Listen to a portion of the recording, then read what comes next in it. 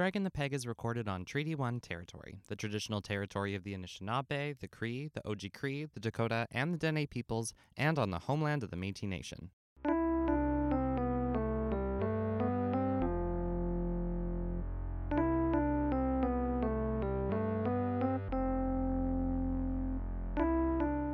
Welcome to Dragging the Peg, a podcast series exploring the lives and careers of drag performers living in Winnipeg, Canada. My name is Graham Houston, and I'll be your host. One of the first times I took photos of drag was at a music festival, Rainbow Trout, where a group of performers called the Sunshine Bunch take the stage year after year on the Saturday night and get the crowd going wild. I was crouched next to the stage, next to a huge cake made out of paper, and midway through the set I turned around and saw two little heeled feet snaking into the base of the cake, and I thought, oh my god, a drag queen is going to come out of that cake. Sure enough, during the second set, we all sang happy birthday for Rainbow Trout's 10th anniversary, and out from the top exploded today's guest. What an entrance, I know. I'm very excited for you to get to know her a little bit better today. She's been called quiet and mysterious, but really she's one of the darkly funniest, wittiest, and most thoughtful performers I've ever met. So without further ado, please help me welcome one of the horrors of Lady Francis, So Lay Me Down.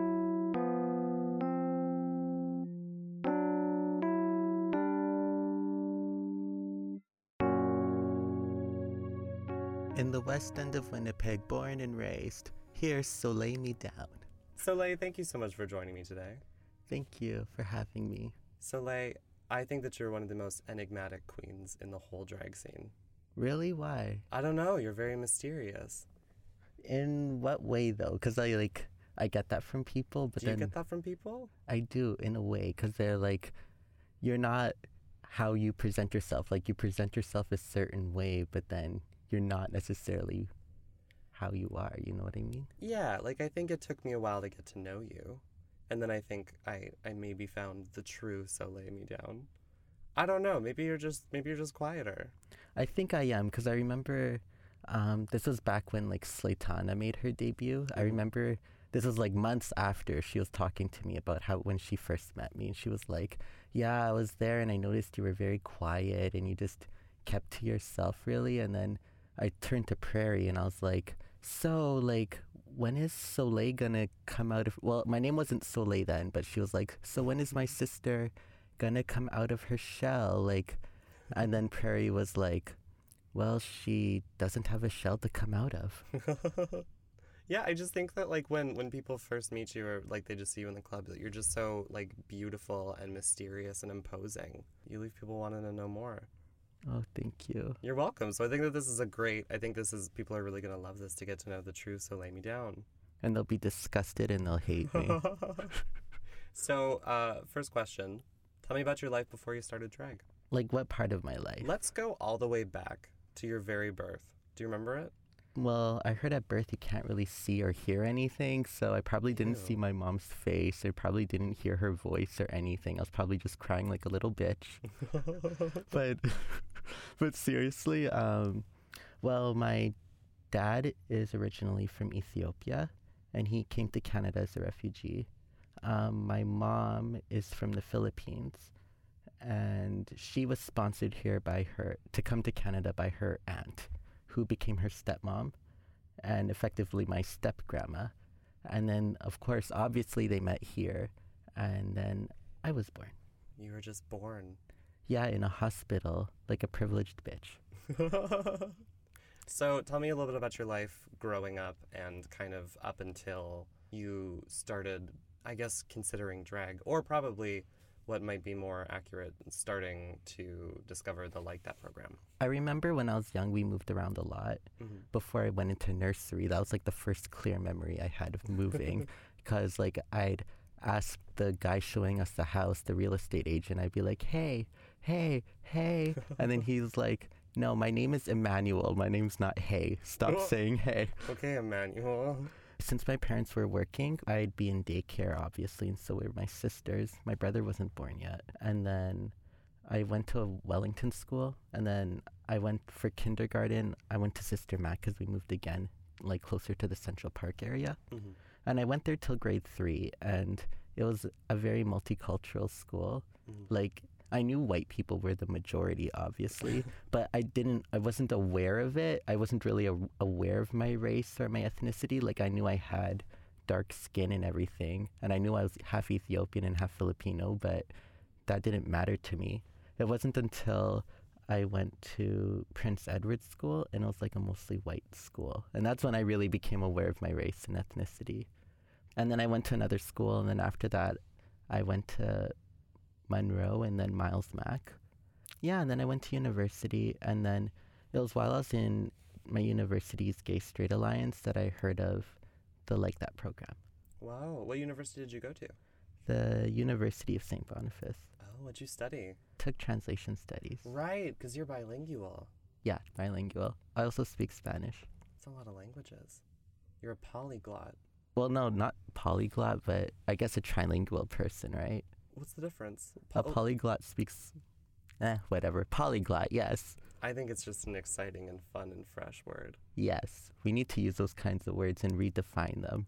Absolutely. So you discovered Like That program through the University of St. Boniface's GSA. Oh, not through their GSA. Like, I was part of their GSA. Okay. And then I heard about Like That because I met Levi, and then he told me about Like That. He was like, oh yeah, it's just a drop-in program where we all hang out and just dress up and stuff. And I was like, that sounds pretty cool.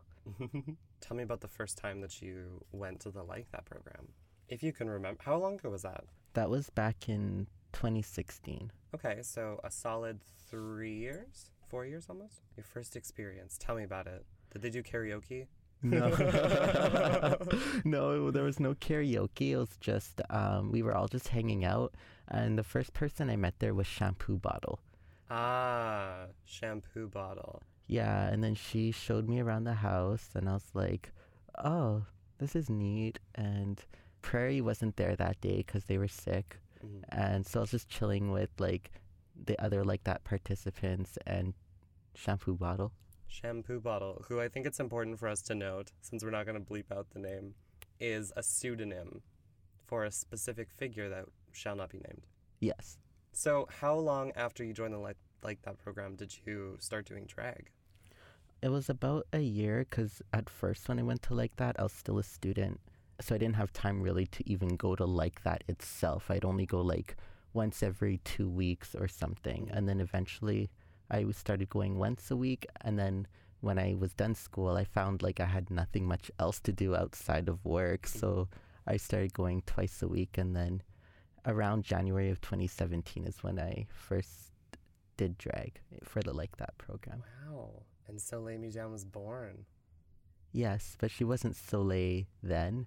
But I'm not going to say my old drag names because those could like go in the garbage. I didn't like my drag name really. And then Shampoo Bottle and another deceased drag sister. Like, she's not actually deceased. I just say she's deceased as in she's not a drag queen anymore. Yeah, but then they were thinking and they're like, hey, why don't we name you Soleil Me Down? And then I'm like, okay. And they're like, you know, your first name would be Soleil, which is like sun. And then me down, because it would be like an expression, Soleil me down. I'm like, okay. And here you are, the superstar now. So being a superstar, you've had a lot of crazy opportunities in drag. You've done some crazy shit. You've performed at like music festivals. Yeah, and I popped out of a cake full of moths. That was the first time that I ever saw you. Really? Yeah, it was. Oh my God. And I knew it was coming because I saw you crawl into it. It was really funny. That's How long funny. were you in that fucking cake? That was at Rainbow Trout in 2018? I think, 2018, right? How long were you in that fucking cake for? Their whole set? I think like they did their first set and then partway through the second set, they're like, okay, get in the cake. And I'm like, okay. And then it was big enough for me to fit. And then they're like, okay, are you okay in here? I'm like, yep. And then they shut it. And then I'm like looking inside and then I see moths in there and I'm like, shit, I hope they don't eat my clothes. Like, whatever. And then I just pop out. That's funny because that's the first time a lot of people saw me. What would you say has been your craziest or best experience in drag so far? I don't know, because I'd say my whole drag thing is an experience of itself, because that's what I would say. But I guess the craziest would be like the music festivals, because that's like when I perform to an audience I normally wouldn't perform for. And then it's like out of the city, different environment. So we've established so far, speaking of performing to large audiences, we've established that you are more quiet when people first meet you. Do you get nervous? Yeah, I do get nervous. But then I think for me, what helps is like if I know what I'm doing beforehand, like if I have an idea, even if it's not fully executed, I can like, at least I know what I'm doing and I know the lyrics and stuff and I know the music, then I'm fine, regardless of the audience. Like Yeah. I still get nervous, but then I try to use that to help me. You choose a lot of songs that are not in English. Yeah. What's the rationale behind that? For me, I guess, well, because for me growing up, my parents don't speak English as a first language, obviously. But so they would play, my mom played music in English, but she'd also play music in her own first language. And my dad would too. And he'd play songs even in other languages he didn't speak. I guess because that was like, even in Ethiopia, that's normal. Because he's like, you know, in Ethiopia, we don't just listen to Ethiopian music. We also listen to music from other African countries, even if we don't understand them. And I'm like, and that's true for like every other part of the world, like too, like even in like lots of people listen to songs in English without even knowing what the words are. Like you see those videos where they're like making up sounds that they think are English, but they're not actual words. Like people do that. And for me, I just do that because it's like, that was what I grew up with, like songs in multiple languages I didn't understand. And that was before I even knew how to speak French. And like, yeah, that's why I do it, just to expose people to something different and just to be aware that that's not the reality for everybody. Like lots of people do have to listen to songs in languages that aren't their own, either because they, let's say, find themselves in a different country where they don't speak the language, or maybe it's because they grew up in an immigrant family or an indigenous family or some other culture that's not white or Anglophone. And then that's their reality too. So I want to expose people who aren't used to that reality. Amazing. That sounds like a very specific conscious methodology to your approach to drag. Do you heavily consider kind of your impact and the impact that your choices will make when you're in drag? I guess yes and no. Like there's some things I don't realize that I do. But then in a way, yes. Like when it comes to like my song choices and how I present myself, yes, that is conscious. But then there's some things that I'm not conscious of too. Like when I say I'm conscious of the way I present myself, I know like my makeup, my hair, my costumes and all that. Like that I'm aware of how I look, but I don't realize the aesthetic behind it, like how I might be perpetuating Eurocentric beauty standards. And I didn't realize that till recently, because when I look back at my photos, my recent photos, I'm like, okay, my wigs are straight or they're wavy. They look like white girl hair. I don't paint my eyes to highlight the fact that they're Asian shaped. Is it something that you have changed? The only thing I've changed is that I look less rough, but I haven't changed the Eurocentric aspect of it. And then I was thinking about it and I'm like, I could always do that through my song choices. Yeah. And I could just keep the same aesthetic because that's the reality women of color live through. They have to mimic Eurocentric beauty standards. So why not portray it in drag, since drag is a caricature of what it's like to be a man or a woman or any type of gender. That's such a profoundly wise kind of deconstruction of drag. So because we're kind of going into this sort of more cerebral aspect of drag, what does drag do for you as a person and as an artist? For me, it allows me to do things I wouldn't normally do, like go in front of an audience and lip sync and dance terribly. It allows me to try out different styles I normally wouldn't. But as a person, I guess it helped me find a community, people who don't mind playing with gender and things like that. Who don't mind cross-dressing. Yeah, who don't mind cross-dressing, yes. Pretty key component of the drag scene, I guess. Heavy-hitting question. I feel like a lot of white folk who do drag, or white-coded folk that do drag, kind of separate their racial identity from their performance, most likely because they can. Because they probably have never had to deeply consider the impact that they have based on their race as a result of white privilege and other stuff like that. You said you've kind of taken it upon yourself to kind of expose people to these different realities that they aren't sure of. Is that something that you feel like compelled to do, or is that something that you feel is necessary given the way that you're perceived in any given sort of scene or area? I think I've just always been like that. Mm. That's just the truth of the matter.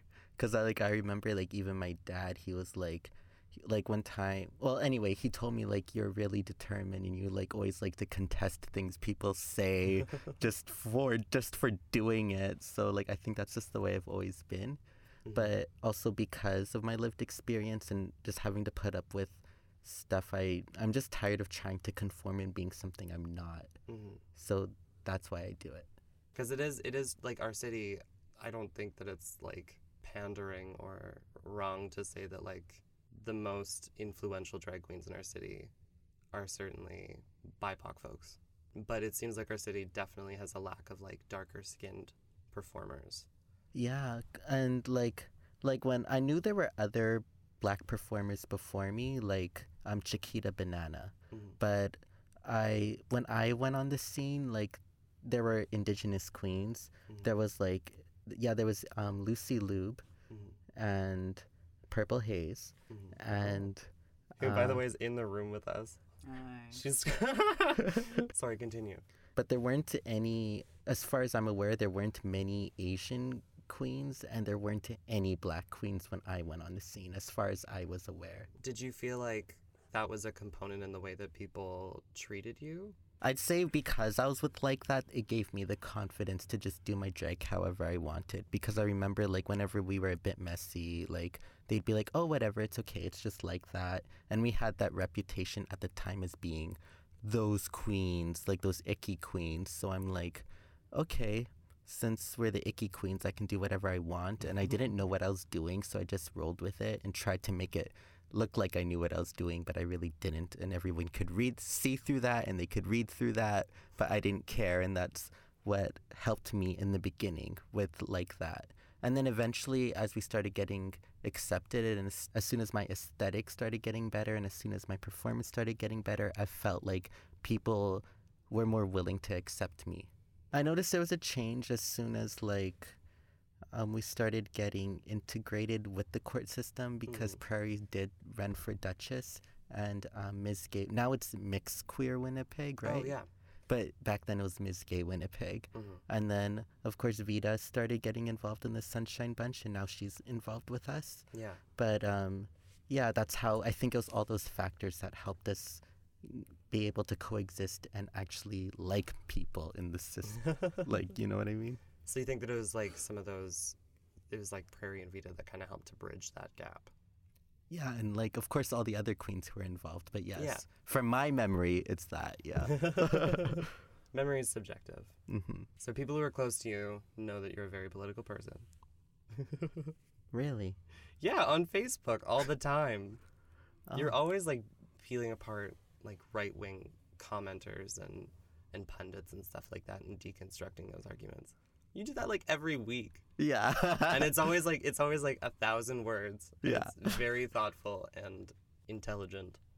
Well, it in has depth. to be, because if not, they'll be like, get her. The Faith Goldies of the world would be like, get her. Yes, and even not just Faith Goldies, but anybody who misinterprets what you say, they'll be like, get her. Like, even if, like, you know what I mean? Have you been attacked online?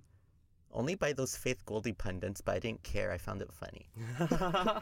But nothing, no threats. Like, they didn't threaten to kill me. Like, none of that stuff. It was just like they would, like, continuously argue and they'd insult us and stuff. And I'd be like, okay, whatever. But it seems like a lot of the way that you deconstruct stuff is through lenses of obviously very like harm reduction approaches.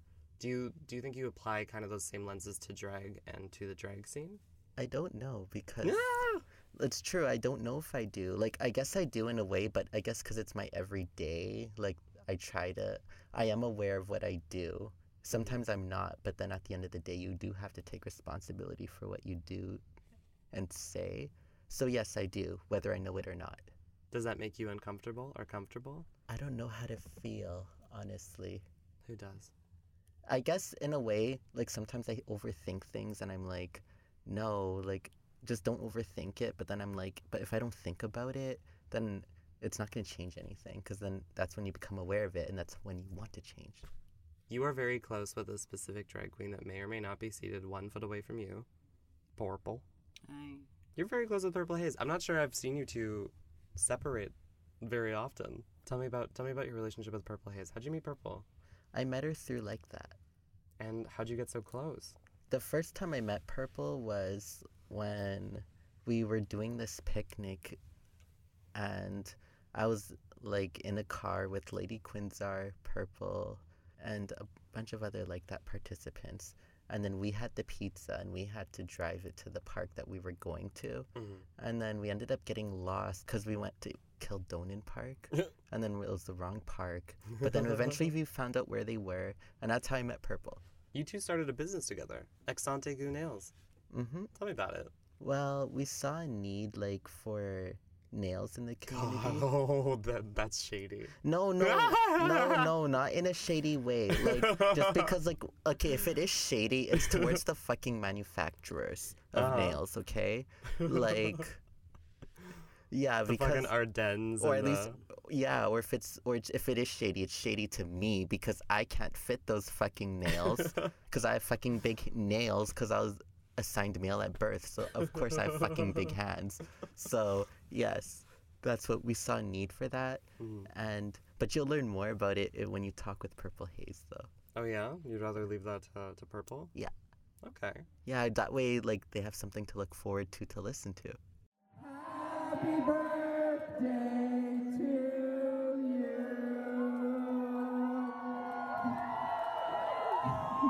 Everybody make some noise for Soleil Me Down in the cake. Yes, bitch. Yes. There's a drag queen in the cake. There's also cupcakes over there. You started drag at a very interesting time, I think, because you kind of started right in between eras, I feel.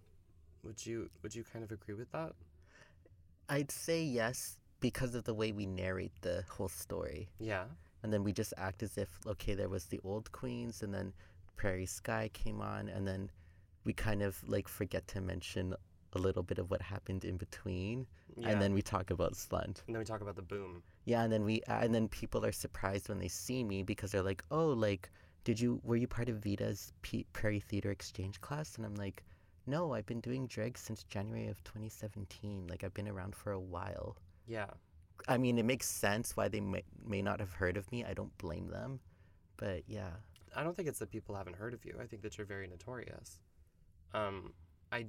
I completely agree in that that's the way that we like to construct that narrative of like the eras of drag. You rebuke that narrative. Yeah, I do, because it wasn't just me, obviously. There was Purple Haze, Lady Quinzar, Frida Loader, Slaytana, Desloot, and like there were even other queens that you don't see now. Like we were all performing at that time, and people just seem to forget about that. Interesting. Why do you think they do? I don't know. I guess maybe because when I started, I think the reason why people don't is because I was Reffer. I was part of the Sunshine Bunch. I didn't have a fixed name. And since I'm really shy and quiet and I don't really talk to many people, of course, people aren't going to interact with me, so they're not going to remember me as much. So all those things contributed to that. And also, I didn't say anything. It's not like I complained about it on Facebook and I was like, I'm sick and tired of how we play this narrative out, blah, blah, blah. I didn't do that on Facebook, so of course no one's going to know. Like some queens are prone to do. So how do you see yourself kind of fitting within that non-narrative? Like, do you see you and Purple and Slaytana and Frida and Quinzar and that kind of era as a separate era? Or how do you see yourself? Do you think of yourself as like an established queen or like a baby queen or a toddler? How do you see yourself?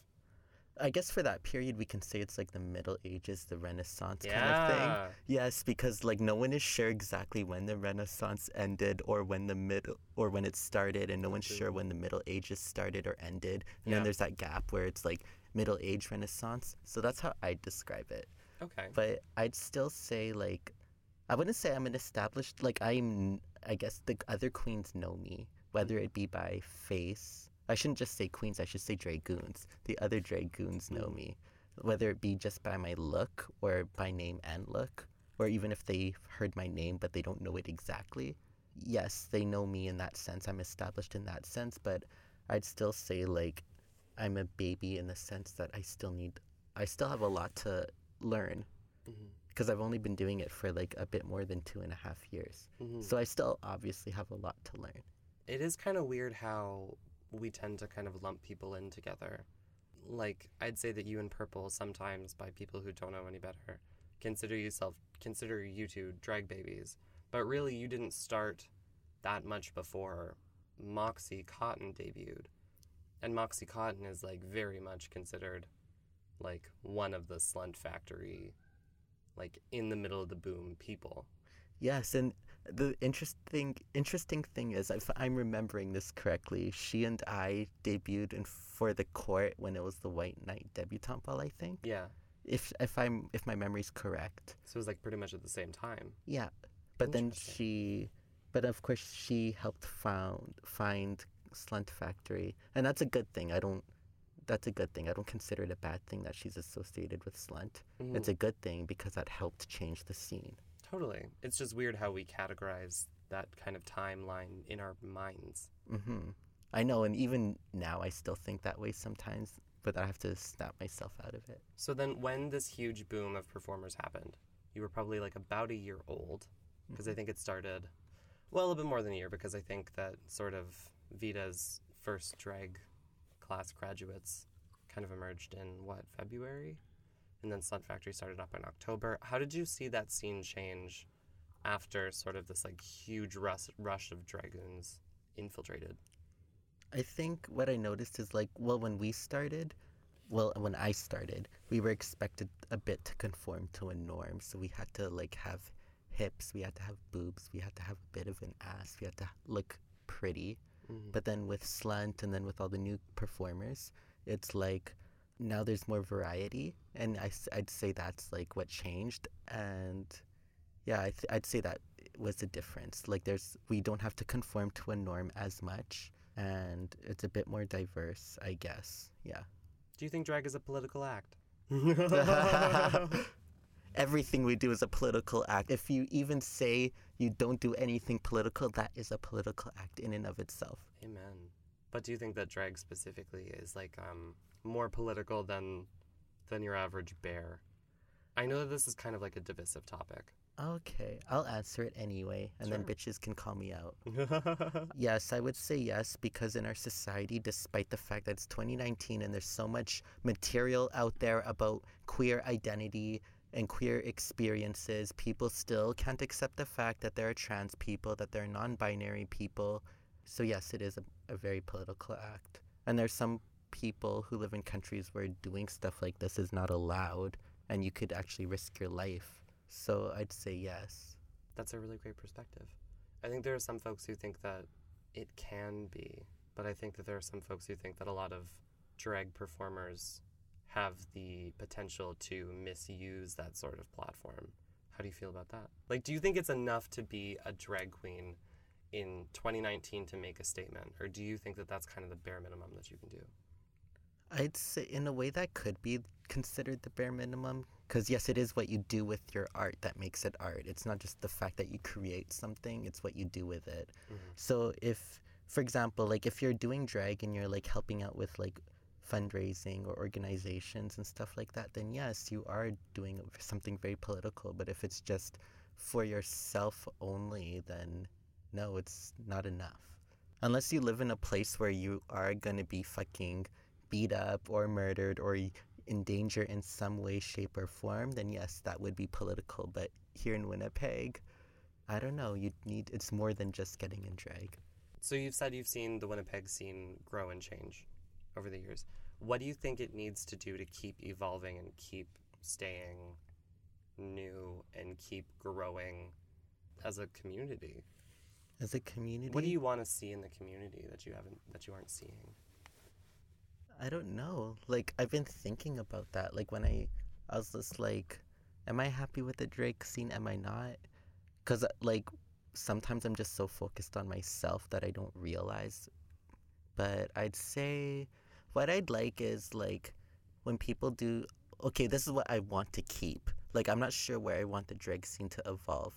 But what I want to keep is that as long as it's accessible to marginal communities, or I mean marginalized communities, because like if people can't, if let's say we have this standard because of RuPaul where everyone has to look polished and beautiful and very hyper feminine, then not everyone could do that. Not everybody wants to do that in drag, and not everybody can afford that glamorous look. Absolutely. And if people are expected to do that and poor people can't do drag, then I would not want to do drag.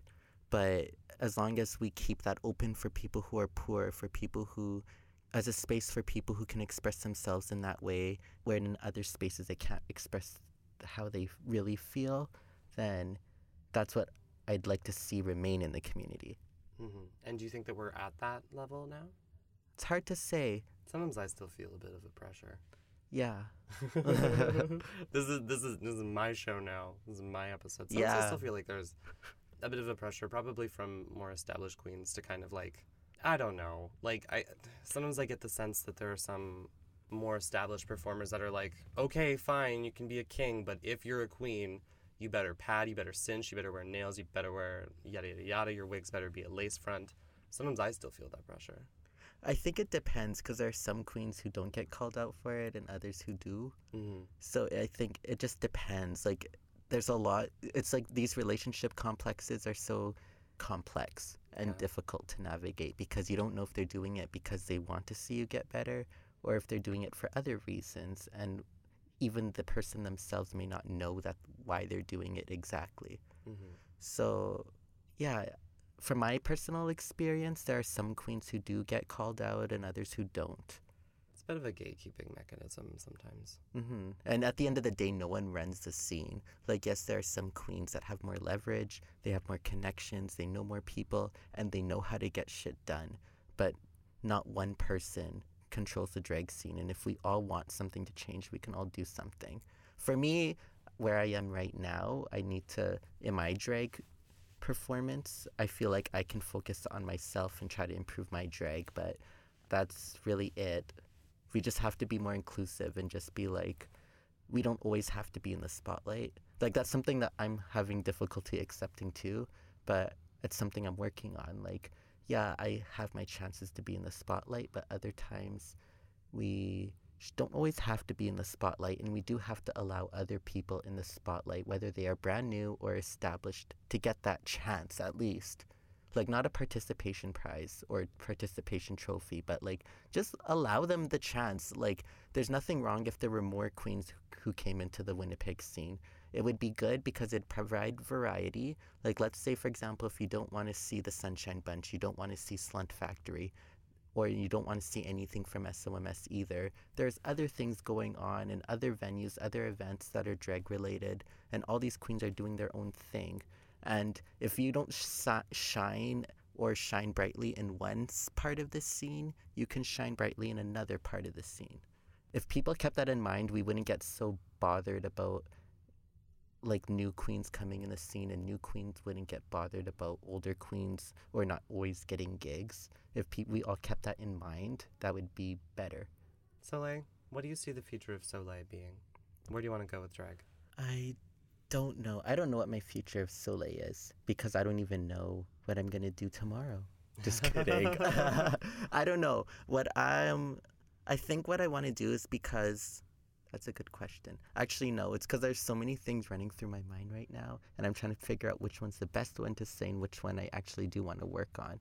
I guess one thing that has been brought to my attention is that I am half Filipino, but I don't really present my Asianness in my drag.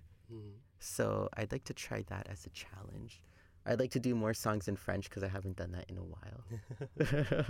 So far, those are the two things. And then when this comes out, you'll see more other things that I won't list because I won't even have known of them. So yeah. Onward and upward. Yeah. Soleil, this has been an absolute pleasure. Thank you so much for coming on the show. Thanks. Thank you so much to Soleil for sitting down with me. Our next guest has only been kicking around the city for as long as I have, but in her 1 year in the city, she's absolutely dominated every show she's been in. And yes, she's been in them all. Whether it's comedy, dance, or commentative, she's always left me breathless, and I hope you find she has the same effect on you. Here's a clip from her episode.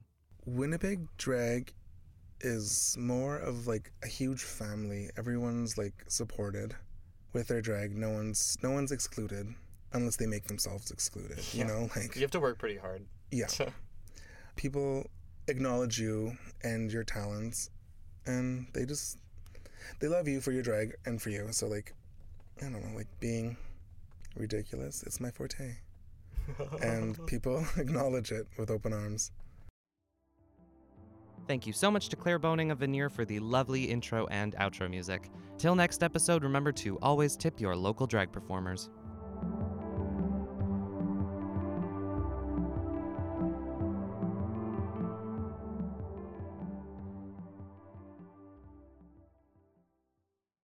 I feel like you did a good job. Okay, then we're good.